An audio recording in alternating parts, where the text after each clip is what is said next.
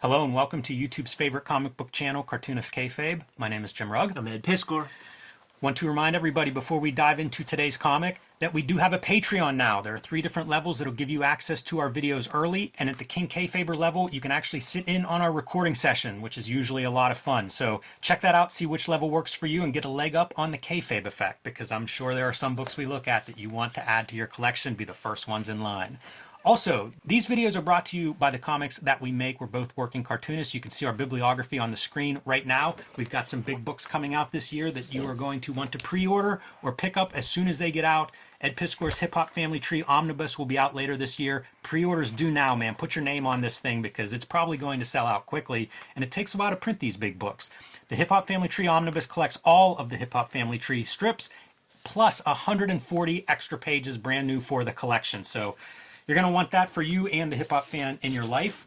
Red Room is starting its 3rd season, Crypto Killers.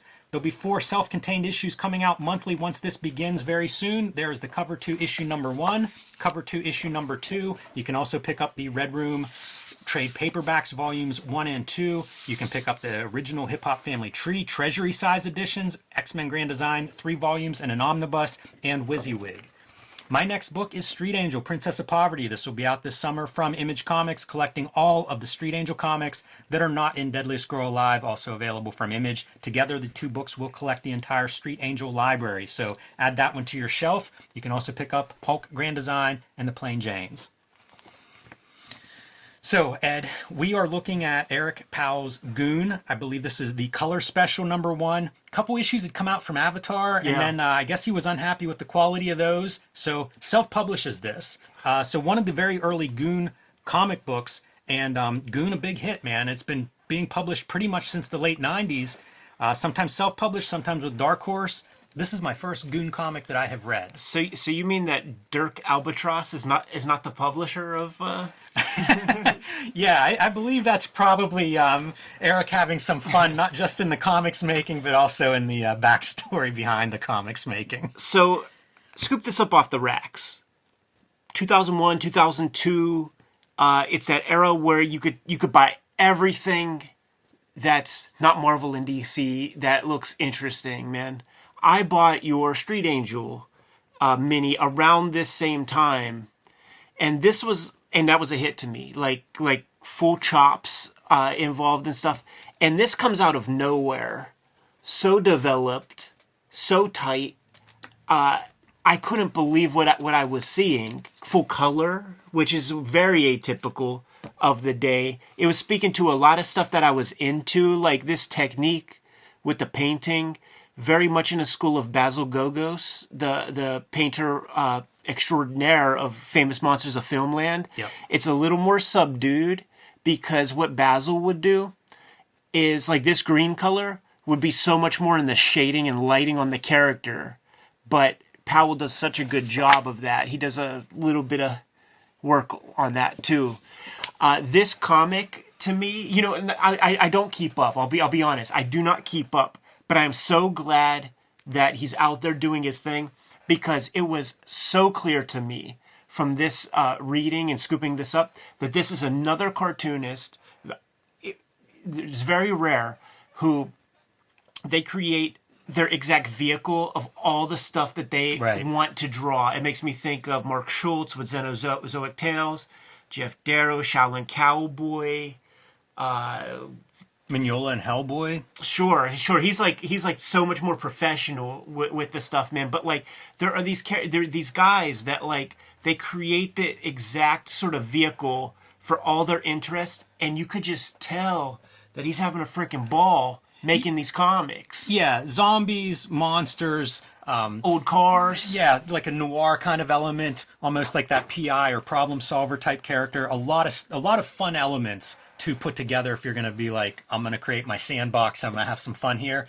It's exactly what you're describing, and those are some of my favorite comics. It's weird that I haven't read this up to this point, because it is something I'm aware of, and I've always thought it looked good, but look, it's the nature of whenever I say there's too many good comics to read them all, This is one of the victims, so I'm glad to rectify that. I think the first SPX you took me to was 2003, and he was set up there. Oh, interesting. And I couldn't wait to talk to him because I don't think Dark Horse picked this up by then or anything like that. It was just this and maybe another Albatross comic or something.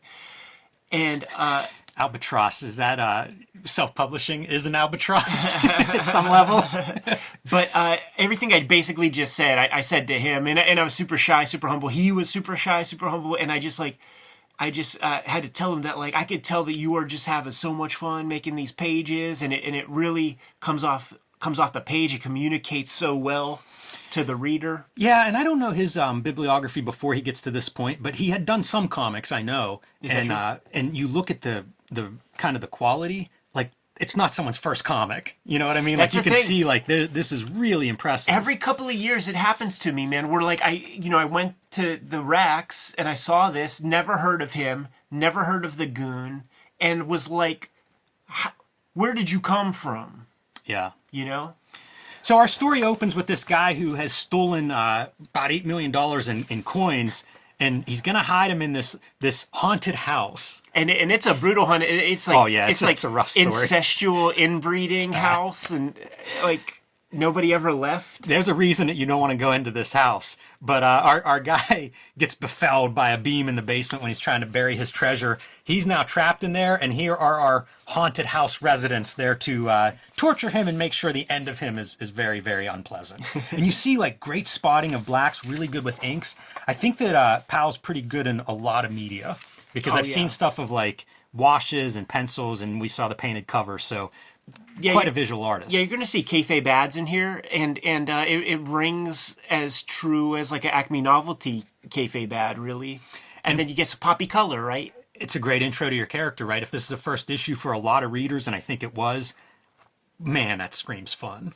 Totally. If you're flipping through this on the stands trying to figure out if you're going to buy it, you probably decide you're going to take this one home once you get to this page. And we've got a crazy old lady, stomping in the mud and handing him this kind of trinket of cat eyes and stuff. Just bizarre, kind of out there. But you're up for anything whenever it starts out with a gigantic squid on your car. Right. Kind of sets the tone right away of anything goes in this book. Yeah, anything goes. You got a little dude with the button eyes, so coming straight out of kind of comic strips. Absolutely. And here's your kayfabe ad for a kind of Aurora model kit head gimmick. Billy lobotomy kit. Hilarious. Yeah, and we've got, Goon is just hanging out with his buddy at the bar, which I think may be pretty typical of Goon life. He's hunting for this one guy, though, this zombie character, and trades a favor at the bar for somebody who will give him a tip on where he can find this dude. Nails him to a fucking wooden fence or something, a wooden wall. And it looks good, man. The drawing of it, he sells it well. Yeah. Yeah, at first I thought it might have been he was nailing him to the floor. Me too, but the perspectives are weird and off. Right. Either way, though, quite the drawing. Here's your Andrew Loomis volume of a figure in perspective. There you go. And this guy's trying to give up anything he can to get out of this situation, so he tells a story about that coin haul and the rumors that there's a treasure buried. I like how Goon's face is all chewed up, too. Yeah, he's been through some things. Yeah, reminds me a little bit of Marv at times. And one of the other... I was going to say Bill Murray. But as we get into this, you're going to see little hints of Kirby, too. He's so adept at certain of these, the ink stuff's just really impressive. It is. As a fan of various inkers, I feel like this dude knows what he's doing with that. This is a nice panel, too. You're set up for, like, going into that house. And how good would this panel look in black and white? Because this is all open, you know? Like, it would really be like there's a fog between Goon and that haunted house. I think he probably is one of the great black and white artists. You never see it. There's always color on his stuff, and I don't think it needs it. And in some places, I even feel like it's muddy. You know, some of those blues are very dark, and I don't think it does the work of service. But, like, as a pen and ink, or brush and ink illustrator, it's super solid. The marks there on the underside of Goon's arm, that's where I start to see Kirby. And there'll be another panel later on, but it's just these little ticks, you know, and it probably speaks to his fandom as a comics maker. These apparitions that are going to pop up, they're line drawings. So it's one more of those, like, what can you do in your drawing that is expressive? And we'll see a few versions of that really stand out. The sound effects behind a character, something that's used a couple of times very well in this issue. And everybody, Goon and his partner, they're seeing stuff in this house. Yeah. This house is haunted in a very palpable way. That's pretty fun. And then we're cut through with like weird like I don't hostess know what ads. this is. This is a bizarre like interlude, like a commercial, but very strange. And now back to reality, if you can call that reality. Goon thinks he's killed his buddy, but that's not actually what happened. So kind of a trippy story here to launch this series and this character. Nice lettering. I'm so curious to see the Avatar stuff. Yeah, it makes me wonder too. Because you know, it's not like he had so many pages under his belt before this, as far as I know. So like, it's not like he could have been that much cruder. I don't know if he's, you know, unhappy with his own work. I think it might have been reproduction, because what else would you be complaining about if you didn't like the way something looked? It has to be just the the production, right? No, you were saying that he was around and stuff. Oh, like yeah. He's in and I'm not positive who this is, but like Hart Fisher published him, or like one of those kinds of like black and white publishers published him. Like I have some versions of it from those days. So a couple of years before this, he would have done some stuff. Right. And you're not talking about the Avatar Goon. No. He did some other stuff. Okay. I don't know if it would be work for hire exactly, but kind of like anthology stuff. You know how people used to float through some of those black and white anthologies? Because it's couple years of disparity. Like the Avatar shit is 1999, and this is 2002. Yeah. Yeah, the thing that I read is that he waited for the contract to run out. So I don't know what the terms of that were. But I mean, I assume it's a reproduction issue more than anything else, but I could be wrong. And this is one of those like Kirby-esque moments, kind of based on just an action shot, but a couple of these marks down around the ankles and stuff I feel like have a little bit of that shading. There's such a sound and anatomical knowledge with this, because this hip is pivoted this way so clearly, the top is pivoted its own way, and there's that middle piece that everybody forgets about, where the hip is not connected to the top, but you see that there's that pivot there. Yeah. Yeah, it just feels so solid to me. Yeah. And as a panel, flows perfectly. Good stuff. The squash even the and stretch. Yeah, exactly. Like that fist is starting from the right side and going over, or starting from the left side and going over to the right side, so you get that nice range of motion as you read down the page. Yeah, and you got the stretch and squash right there. Yeah, it makes me want to read more Goon. They come home with the bounty, man, and the guy's like buying panties or something at an auction. He's a little pervert. Of course. Yeah, of course.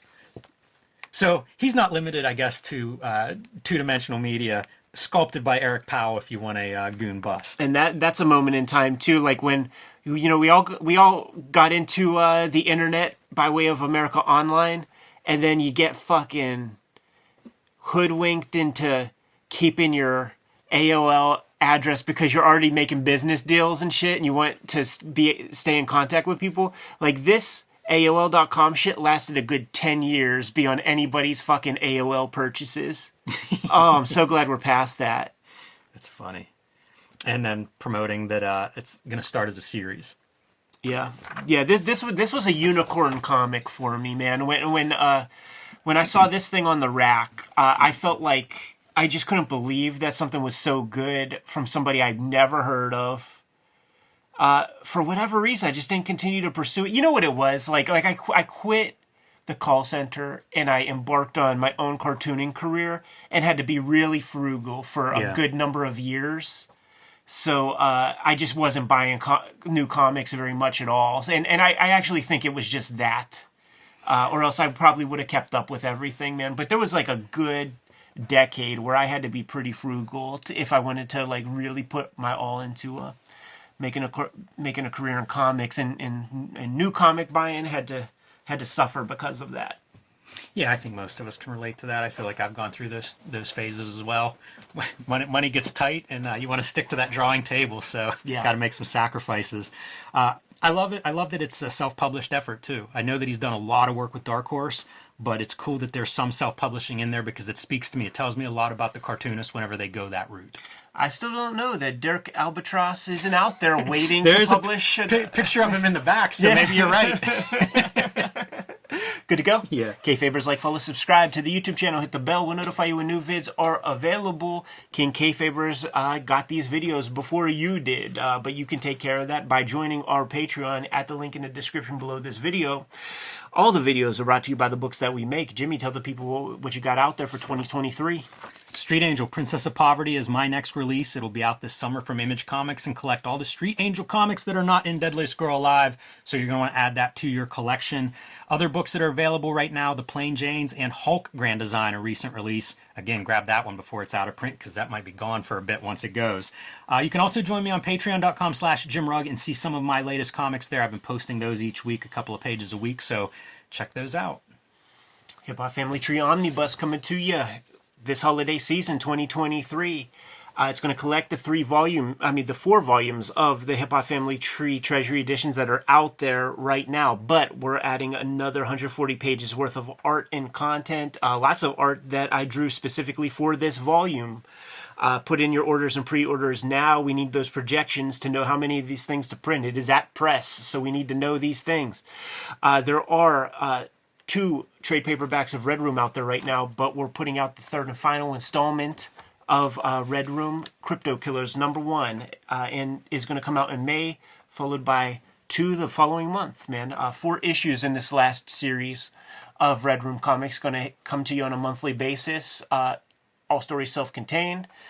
There are 3 volumes of X-Men Grand Design out there that you can support, and WYSIWYG is also a comic of mine that you might find on the racks. Jimmy, what else do we got going on? Subscribe to the Cartoonist Kayfabe newsletter at the links below this video. You can also find Cartoonist Kayfabe t-shirts, merchandise, mugs, hats, stickers, and lots more at our spread shop. That link is also under this video. All good ways to support the channel. Give them those marching orders and we'll be on our way, Jimmy. Read more comics.